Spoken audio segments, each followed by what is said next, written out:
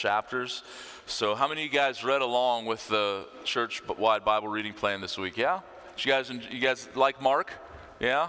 Mark, I like Mark. I like all of the Bible, not just Mark, but whatever book I'm in at the time, that's my favorite book, and so it's Mark right now. And it's amazing to me.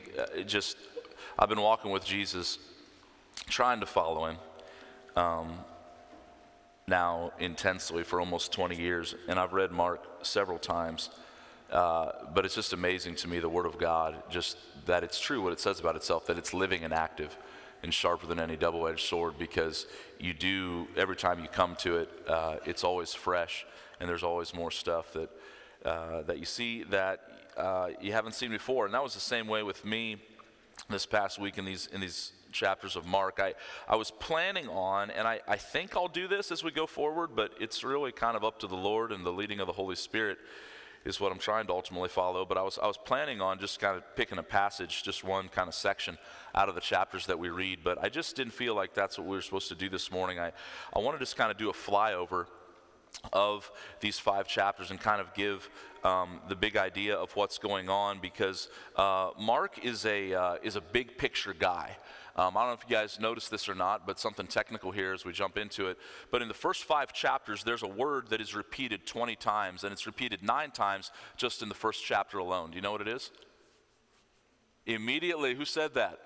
Oh, very good, very good. Yes, it's the word immediately.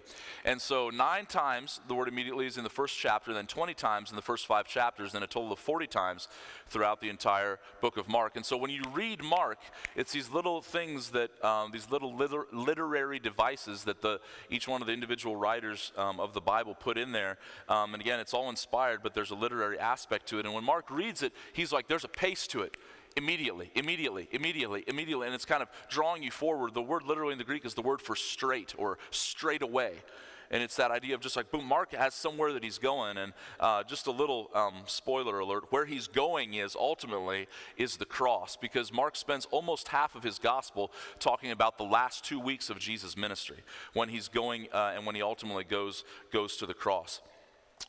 But he has this place that he wants to get to, and the place that he wants to get to is the cross. But in the first part of Christ's ministry, as we've read here in these first 5 chapters of the Gospel of Mark, what's helpful about it is that Mark is giving us the big picture of what's going on. How many of you are detail people, and how many of you are big picture people? How many detail people? Like you like the details. This is where, like, among our elder team, I'm thankful for Conrad, because Conrad is a detail guy. Because if we had to meet over here this morning and we wouldn't have Conrad, I'd been like, hey, everybody, we're meeting in the Encore, in a couple weeks, so show up. But there would have been no chairs set up, the screen wouldn't be set up, there would have been no words with the PowerPoint or whatever. But Conrad is a details guy. I tend to be a big picture guy, and so Mark kind of resonates with me because he's giving us the big pieces of what we need to know about Christ's life and ministry. And there are details that are specific to Mark that aren't in the other Gospels, but for the most part, he's giving us the big pieces. In fact, most scholars believe that even the book of Matthew and the book of Luke, they were written later, and they probably pulled a lot of their information from the Gospel of Mark. Most people think that Mark was one of the first Gospels that was ever written. And so I say all that because what I want to look at this morning are some of the big pieces of Jesus' life and ministry, of his ministry model, okay? And here's why that matters, is because how many of you would say that Jesus had a successful ministry? Yes? Yeah, there's 2 ways to look at it. On the one hand, they crucified him. So to the world, there's a sense in which that's not very successful. However, on the other hand, he did accomplish all that the Father gave him to accomplish. And if you're sitting here this morning and you know Jesus Christ is your Savior, it's because he was successful in his ministry that he came to fulfill. Not just his death, burial, and resurrection and what he did at the cross and at the empty tomb, but also in the way that he taught disciples, in the way that he presented all that he had to share about who the Father was and what he was doing. And so what I want to look at this morning are kind of these big pieces of Jesus' ministry model, because here's the deal, is that when we align our lives with the message and the method that Jesus employed, we can also expect to see some of the marks of Jesus' ministry. And here's the marks of Jesus' ministry, just in the broadest sense, and we'll kind of get down into the weeds in more detail. But here's the thing, is that when people encountered Jesus, or when you aligned yourself with his life, you got help. Yes? Did you notice all the individual stories in here this past week of people like they encountered Jesus and they get help? And Mercy Hill Church, I want this for us so much. In fact, this is probably a thing that over the last couple months I've just been feeling the Lord speak to me personally, not just in my own life, but about also like where we kind of need to go as a church. And this is the thing, I just want to let you know, and I would invite you to pray this with me, that in 2020, I want God to make us healthy. I want every single person to be healthy. Listen to me, health does not mean sinless perfection. It does not mean comfort, ease, and prosperity, but it means healthy.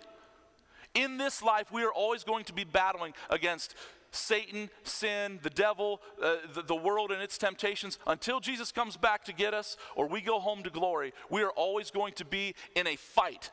But just because that's true does not mean that we cannot be healthy. God desires health for his people, and obviously I'm not just talking about physical health.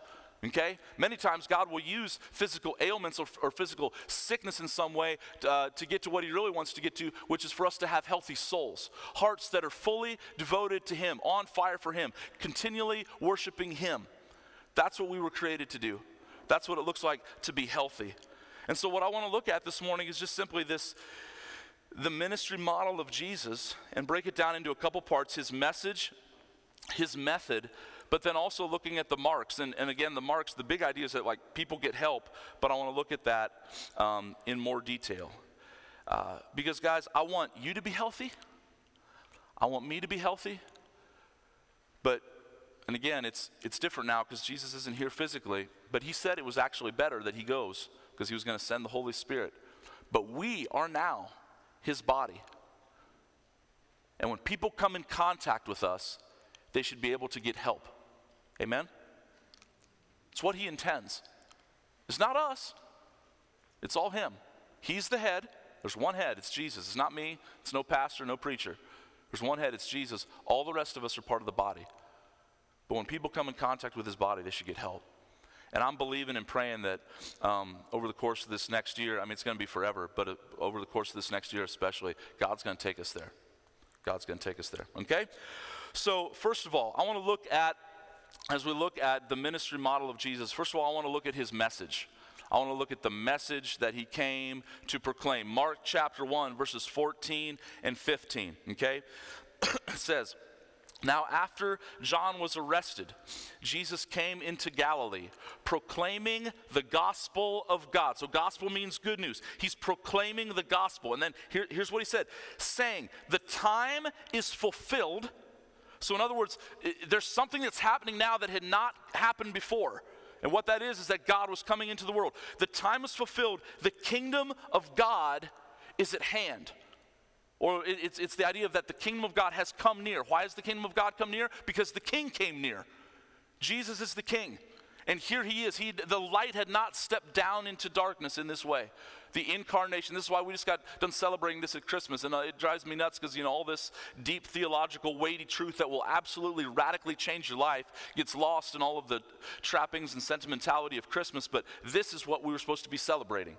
That the light stepped down into the darkness, that God, Almighty God, who had existed in all of eternity past, God the Son, put on flesh to come and show us the Father so that we might know him. But here's the good news. The time is fulfilled. The kingdom of God is at hand. Repent and believe the gospel. Here's the good news. Is that God has a kingdom. God has a kingdom. And it's coming. It's coming. You can't stop it whether you like it or not. Doesn't matter. It's coming. And that's good news because, again, if you remember, we spent a lot of time on this a couple years ago. For those of you that have been in Mercy Hill for a while, we took 2 years, probably a little too long. I think everybody was, their eyes were glazed over maybe by the end. I hope not. But took 2 years to go through the Gospel of Luke. We called that series the Upside Down Kingdom. And again, we said that when we went through that the characteristics of the kingdom are built upon the character of the king. That the reason it's good news that the kingdom of God has come near is because our king is good. And he loves us.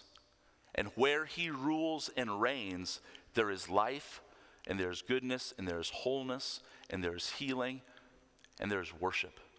All that we were intended to do.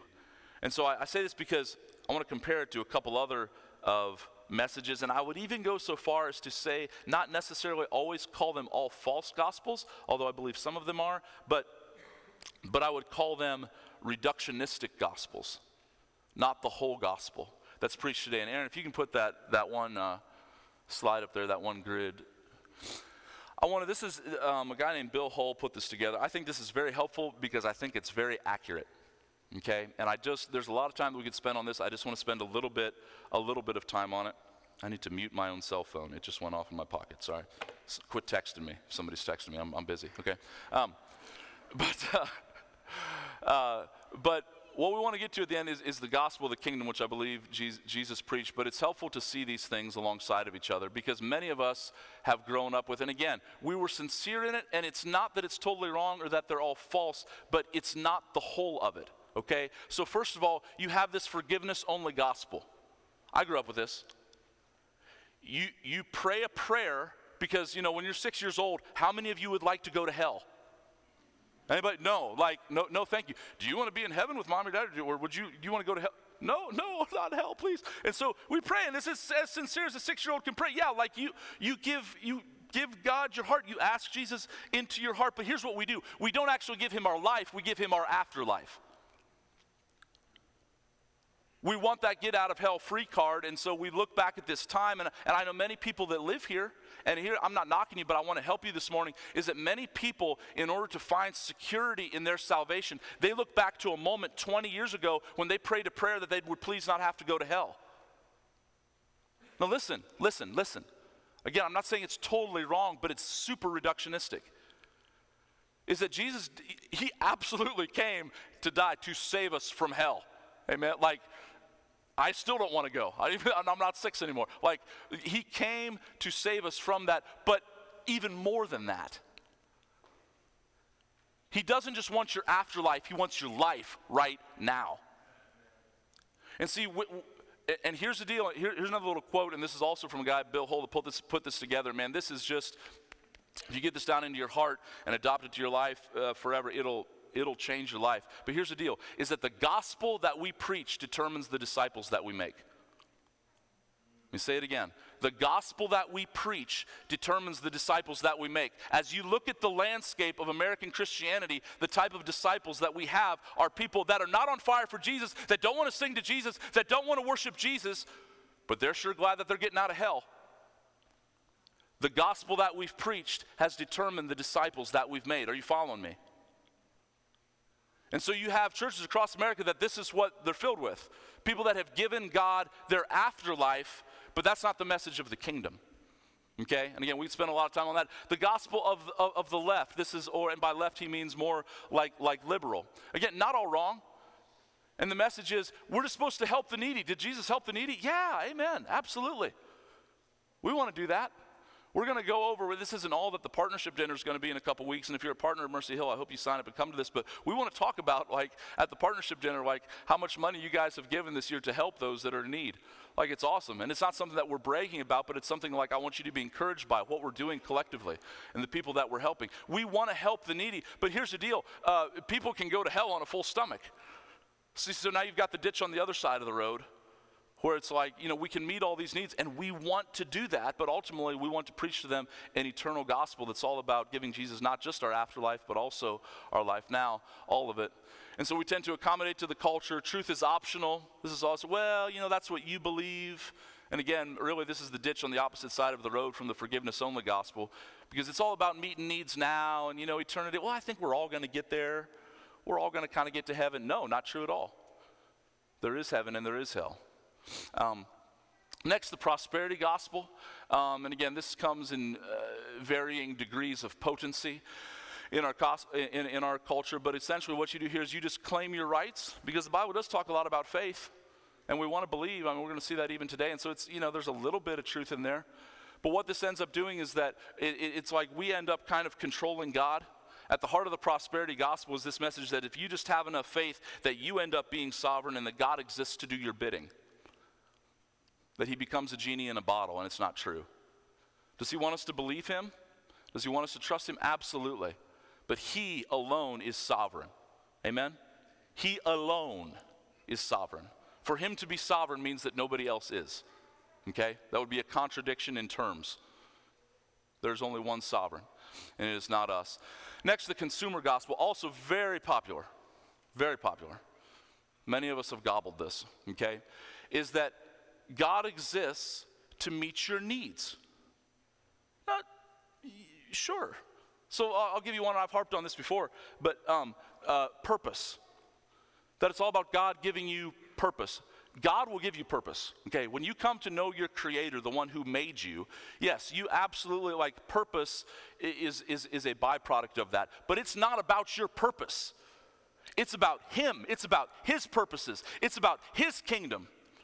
And your purpose is not so that everybody can just be in awe of your purpose. Your purpose exists for His honor and for His glory. So if you want to embrace your purpose, then you also need to embrace this. It's not about you. But see how we've warped it? We've made it God exists to give me purpose so that I can be fulfilled. You will be fulfilled in knowing the lover of your soul. You will be fulfilled in knowing Almighty God, who created you and who holds your very breath in His hand. And so what we have is, again, the gospel that we preach determines the disciples that we make. But we've preached this gospel that, man, God, just come to Him because He'll give you purpose. No, come to Him because you need to repent, because you've embraced other kingdoms other than His. See if I can just get back to the text here for just a second. That's what he says. The time is fulfilled. The kingdom of God is at hand. That is essentially the good news. That's what God is doing. But here's another part of the good news, the back side of it, or the other side of the coin, is that it's also good news in the way that we get to respond. Is that all He asks of us is that we would repent, that we would turn, and that we would believe in what He says. Okay, and so we want to repent and turn towards Him and towards embracing His kingdom, because all of us have really by nature just naturally received the kingdom of self and not the kingdom of God. Lastly, back to the chart there, Aaron. The gospel of the right, and this is essentially also very popular, we should be familiar with this, that Jesus was a conservative Republican. I won't spend much time here because I want to make it home alive today, but yeah, like just be right, morally right. Does Jesus want us to live morally right lives? Absolutely. Absolutely. But what tends to happen here is, and I like the way he puts this because I couldn't put it any better, that's the term I would use, theological swagger. That we think that we've got it all together, and so we tend to kind of live in our ivory towers of theology and heady words while not living a life of incarnation like Jesus did, where we exist among people that are needy and hurting, okay? And we tend to be a little bit detached from what's really going on. And lastly, partly cut off here, and this is what I would subscribe to, and this is what I prescribe to you, and this is what I'm seeing here, not just here in Mark, but all throughout the New Testament and the Bible, is this idea of this gospel of the kingdom. And Jesus' call, as we'll see here in just a second, here's the message: follow me. Not just today, not right now in this moment, not just right now as you pray a prayer, but follow me with all your life. Every moment of every day is mine. Follow me. And the King will lead you into His kingdom. The King will lead you into the ways of His kingdom.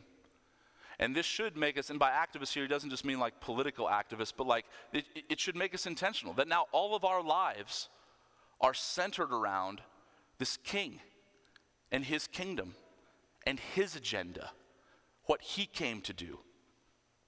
Okay? And followers that are intent on learning to live as Jesus lived. That's what it's all about. And this is the message that Jesus came to bring. But the gospel that we preach determines the disciples that we make. And I'll maybe come back to this at the end, but guys, I just want to say, just please, I'm not trying to be mean-spirited in any way if you've believed one of those other gospels. But I really find this helpful because, listen, at different times in my life, like I told you, like when I was a little kid, I believed the forgiveness-only gospel. And man, listen, I'm so thankful. Not that Jesus did forgive my sins, but He continues to forgive my sins. Okay, but it's not just that. But repentance starts first in what we believe. And many of us have believed something that is either not true or at best is super reductionistic. That it's not the whole of it. And you need to examine your heart, and this is where only going back to the Word of God over and over again is going to be helpful. But when we look at Jesus' ministry model, the first thing we see is this message. That he preached a message of the kingdom. Secondly, his method. So he had a message. Part of his ministry model, he had a message, but then he also had a method. Here was his method: discipleship. Discipleship. Discipleship is truth coming through relationship for the goal of submitting every area of our lives to the lordship of Jesus Christ. To the lordship of Jesus Christ. So you see that, again, Mark just being a big picture guy, and just giving us the big pieces of what Jesus came to do and accomplish. He starts here by talking about this message that Jesus is proclaiming. Then immediately, right after that little synopsis of the gospel of the kingdom that he preaches, verse 16, passing alongside the Sea of Galilee, he saw Simon and Andrew, the brother of Simon, casting a net into the sea, for they were fishermen. And probably if you've grown up in church, you've probably heard these verses. It's like the classic call to discipleship. I love it. Verse 17, and Jesus said to them, what? Follow me, and I will make you fishers of men. Follow me, and I will make you fishers of men. And here's the thing that I want us to get, and I'll show you a few other places in these first five chapters where you see this, is that you cannot separate being called to Jesus, being called to himself, and being called to his mission. You cannot separate them. And again, this is where I don't want to go back to the chart. We don't have time. But you can totally see how this fits in with our consumeristic gospel or our forgiveness-only gospel. Is like, yes, I want Jesus, but his mission, like, well, that's, is that optional? Like, I'd like this meal without that, Can you remove the peas or the green beans, please, from the salad? Amen? No. You see it here? Look at it again. Follow me. You're called to himself, but immediately, in the same breath, follow me, and what? I will make you fishers of men. He wants a relationship with you. He loves you. You are his son. You are his daughter. He cares for you, but he also cares about his mission, which is to make other people sons and daughters. And the way by which he's going to do that is through you, and it's not optional. It's not a la carte. To be called to him is to be called to his mission. If you look over in chapter 3, now this is just calling of the disciples because this is for everybody. We talk about the 12 disciples many times. More accurately, it would be the 12 apostles. Okay, everybody's called to be a disciple. If you were called to be apostles. But over in chapter 3, verses 13 and 14, when he calls the 12, okay, he says, and he went up on the mountain and called to him those whom he desired, and they came to him, and he appointed 12, whom he also named apostles. Listen, same thing, so that they might be with him. You're called to himself. I'm not jumping over a relationship. He wants a relationship with you. That's good, but you see the same thing in the same breath, so that they might be with him, and he might also send them out to preach. To be called to him is to be called to his mission. Mercy Hill Church, we've got to own this. And again, I want to go back here because many of you might feel like, this wasn't told me. I don't even think it was in the fine print somewhere. Listen, I'm sorry. Many of us have had a reductionistic gospel told to us. And that's what we've gobbled down. But here's the deal. The truth is the truth is the truth is the truth. And if you've been given something else, then you need to deal with it. Same as I do. This is why I tell you all the time, it's not just for pastors or people in full-time ministry or missionaries or people that are called to go overseas. Jesus owns your life. He owns it. Some of us acknowledge it and some don't, but it doesn't matter. He owns it. And to be called to him is to be called to his mission. And yes, I know that the majority are probably not going to be sent over, overseas or to the other side of the world, but I think some will. But if he calls you to go to work every day at Provia or at Keim Lumber or whatever, you exist for him first. You are a disciple maker first. You are a proclaimer of the kingdom first.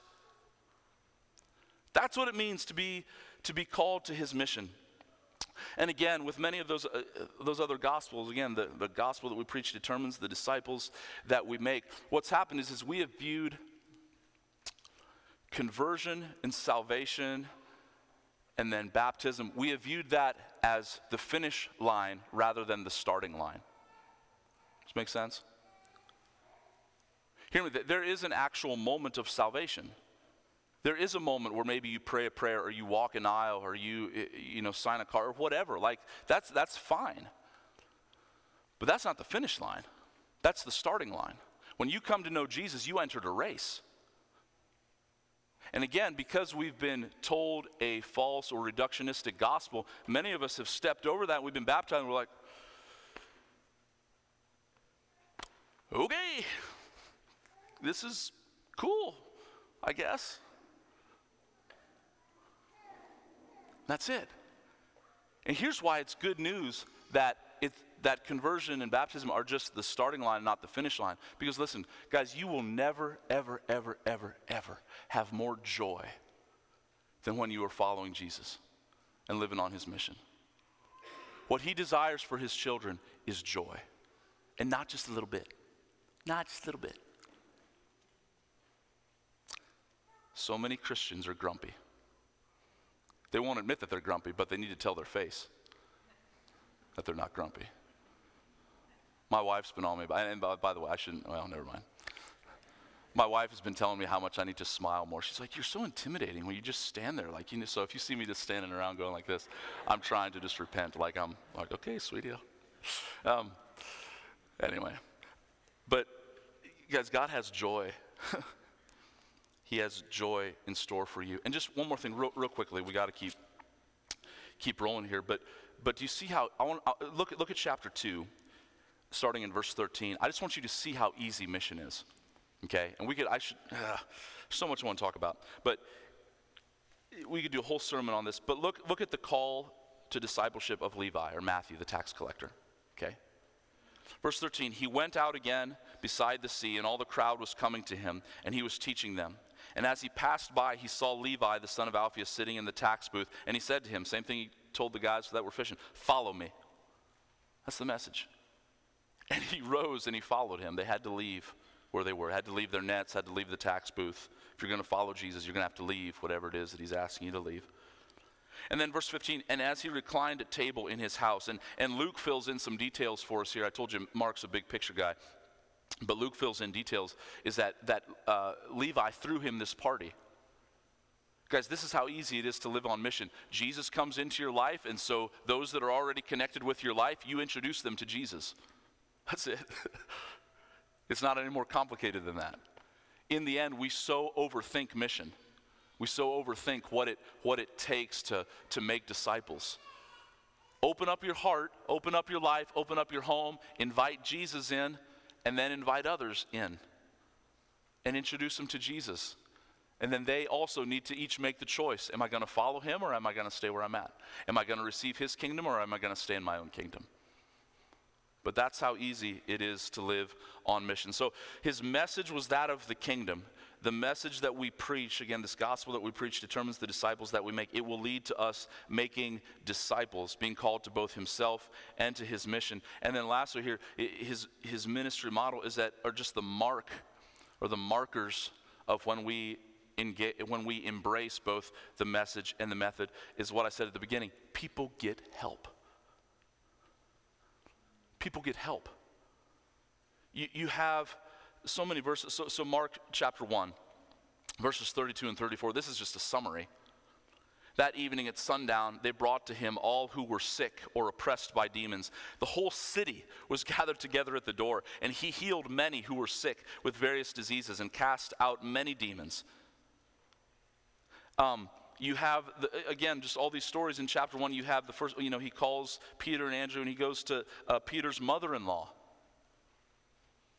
And he heals her from a fever. And then you have this story of the leper, and he heals him. And then you have the story of the paralytic, and he heals him. You have the demon-possessed Gadarenes guy in chapter 5. He goes, has to get in a boat, go across the lake through a storm to get to him. And he gets to him, and then he has to turn around and come right back because the people of the land don't want him there. But he gives that guy help. You have the story of Jairus, the synagogue ruler. After that, whose daughter is sick, and she ends up passing away, and Jesus raises her up. You have the woman with the issue of blood. You have the man with the withered hand. Is that when people come in contact with Jesus, they get help and they get healing. And here's what I want to press on this morning and be very specific, okay? Number one, I want you to know this. At Mercy Hill Church, we completely believe in every spiritual gift, and we believe in all the supernatural working of the Holy Spirit. I don't believe that God was just doing some things for some times and now he's not doing things today. Jesus Christ is the same yesterday, today, and forever. So is the Father, so is the Holy Spirit. Okay? God can do everything. But I want to say something, okay? In the end, all these people that got healed, the specific stories of people that we see, as well as the just, back there in chapter 1, verses 32 through 34, just the many that are talked about, where we don't know the specifics. Let me tell you something. All those people died, right? They still died. And so I'm all for physical healing. We believe in physical, we pray for people to be healed. But what I want to point out is, and I just want to take a little time to show you very quickly, that is in almost all of the specific passages or encounters that we have with people where we have more detail about how they got healed, is that Jesus was after so much more than just their physical healing. He was after the healing of their soul. He was after something so much deeper. We can spend so much time on this. We don't have a lot of time. Let me go quickly. First of all, with the leper. He comes to Jesus, and again, there's a couple of chapters in Leviticus. I want to say it's around chapter 17 or so. 2 whole chapters in the inspired word of God in the book of Leviticus that are just dedicated to how lepers had to carry themselves in society. And the synopsis of it is this, is that if you were a leper, because it was contagious, you were both ceremonially unclean and obviously just physically, from a health perspective, sick. And you had to walk around your whole life going like this, unclean, unclean, unclean, unclean, so that people would know that you're coming so that they could get away. So here comes this guy, probably from a distance, Jesus, help me. And then it sounds like he comes up and he falls before him. And Jesus could have said, yeah, dude, like, You're healed. But that's not how he heals him. How's he healing? He touches him. Which back in that day would have been, typically, if you're not Jesus, for you to touch somebody who's unclean means that you become unclean too. But see, Jesus came to reverse the curse, guys. Where our sin before the good news of the kingdom, where the king came down into this other dark kingdom, it was, if you were clean, that uncleanness was like toxic. Like if you tried to help the unclean person, you yourself became unclean. And the uncleanness just spread. But here comes the king. And now the curse is going backwards. And so Jesus here isn't just concerned about his leprosy. He's concerned about his isolation. He's concerned about his loneliness. And so he reaches out and he heals him with a touch. The paralytic. What's the first thing he says in Mark chapter 2? Does he say, get up, take up your mat and walk? That's not the first way he does it. What's he say first? Son, your sins are forgiven. Jesus wasn't just concerned about his physical ailment, although he took care of that too. He's concerned about having him know that your sins are forgiven. He wanted him to know that now he was right before God. And so again, the forgiveness on the gospel, it's not that it's wrong, but it's reductionistic. It's not the whole of it. But because Jesus is concerned about forgiveness of sins. But Jesus isn't just concerned about the fact that he's paralyzed. He wants him to know that he can have joy now in the presence of God, that he can come to the Father because Jesus has authority to forgive sins. Jesus isn't just concerned about his physical ailment, he's concerned about his soul. You have the woman with the issue of blood at the end of towards the end of Mark chapter 5. And again, this is sandwiched in between another story here of him going to heal Jairus' daughter. But this woman comes up and she's so desperate. She's had this issue of bleeding for 12 years. And it says that she's spent all that she has, on the doctors and all the other wisdom of the day, but it wasn't doing any good. I mean, I know so many people that, live there, and she just comes up and she's like, man, if I can just touch the hem of his garment, and there's a crowd turning around, but her touch was unlike any other touch because she had faith. And she just touched the hem of his garment, and she knows instantly that he's healed, and Jesus knows it too. And so he turns around and he says, who touched me? And the disciples are like, everybody's touching you. I don't know what you're talking about. He said, no. This touch was different. And she's healed. And what does he say to her? He's not just concerned with her physical healing. He turns to her and he makes her come out in front of everybody, and she's trembling, she's afraid, because again, having an issue like this, you were ceremonially unclean, and so she should have known that she shouldn't have been touching other people because they themselves would have been unclean, but this is Jesus we're talking about.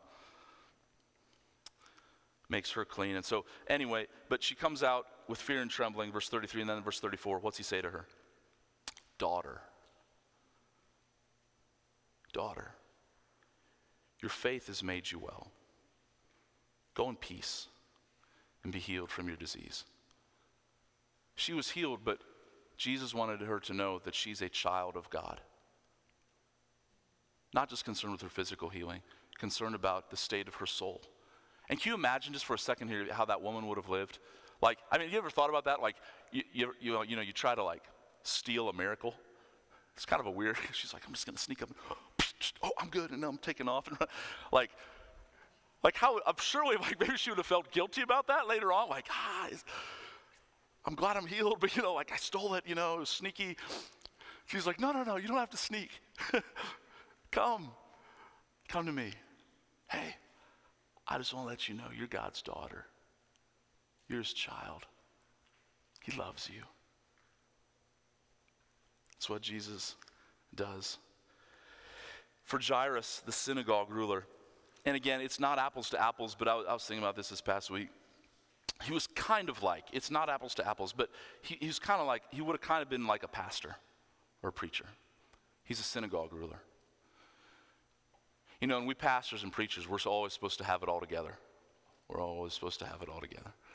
And here his little daughter's sick now. And he's scared. And I'll tell you what, no matter what your theology or how much you've studied, when somebody that you love gets really sick, things start breaking down, your theology can go out the window real quick, right? Because doubt sneaks in. I'm not saying that should, but I'm saying that's a reality. And so, man, this guy's desperate, and he's probably like, man, I've got to hold this all together, and I shouldn't be shaken like this, and but he's desperate. He doesn't care. He loves his little girl. And so he comes to Jesus, and Jesus is on his way there. And then, of course, this woman comes in, and she gets healed. And then, because that takes a little extra time, now some people come, and they stop Jesus, and they stop Jairus, and they say, hey, don't trouble her. She passed away. She's dead. And if I'm Jairus, I'm going, oh, man, I'm too late. I'm too late. What does Jesus say? I love this. Like, if you hear that, like, this is so awesome. Verse 36, don't be afraid. Just believe. Just believe. See, he didn't want to just heal Jairus' daughter. He wanted to confront the fear in Jairus' soul. The fear that, man, as a synagogue ruler, I better hold this all together. And I better put on a good front, and I better say the right things. Even when I'm going through a hard time and my daughter's sick and passing away, I better be a good example to the people. Jesus said, no, you don't have to be afraid. Just believe. And for so many of us this morning, guys, I think if I had some, I think,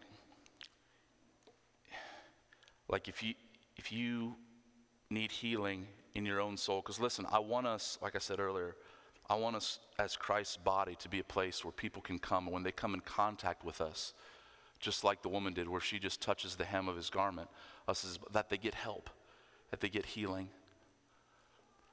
But guys, it starts with this. Don't be afraid. Just believe. And here's what I want. I want you this morning to believe that whatever you need healed of in your soul, that our God is so good that, guys, he wants to heal you. He wants to heal you. I'll be honest with you. Physical healings, I don't always know. I don't always know. I broke my neck, and it stunk. And I was praying like crazy. I wouldn't have to have surgery, and that and God has. I mean, really. I mean, I'm here, and I'm healed. God's good. But it's, it was through a lot of pain, but he used that pain. And the physical pain or the physical ailment that you're, listen, we will pray for you. We believe in James chapter 5 that if you're sick, you can call the elders and we'll anoint you with oil. We'll pray for you. And we're just going to trust God to do what he does. Then it's in the Lord's hands. But I don't always know about physical healings, but I do know this. The Lord wants your soul to be healthy. Not sinless and perfect. That's glorification. That's when he comes back. That's when we see him, 1 John chapter 3. When we see him, we will be like him in an instant. Because his presence will be full on among us. And we can't not be healed in his presence like that. But I want you to believe that in 2020 that God is willing to heal some things in your soul that maybe have sat there for a long time. And I'll show you how he wants to do it. And worship team, you can come up and we'll close here. I should just keep going because I have an excuse. There's no clock in the back, so I have no idea what time it is, but I will try to wrap it up here.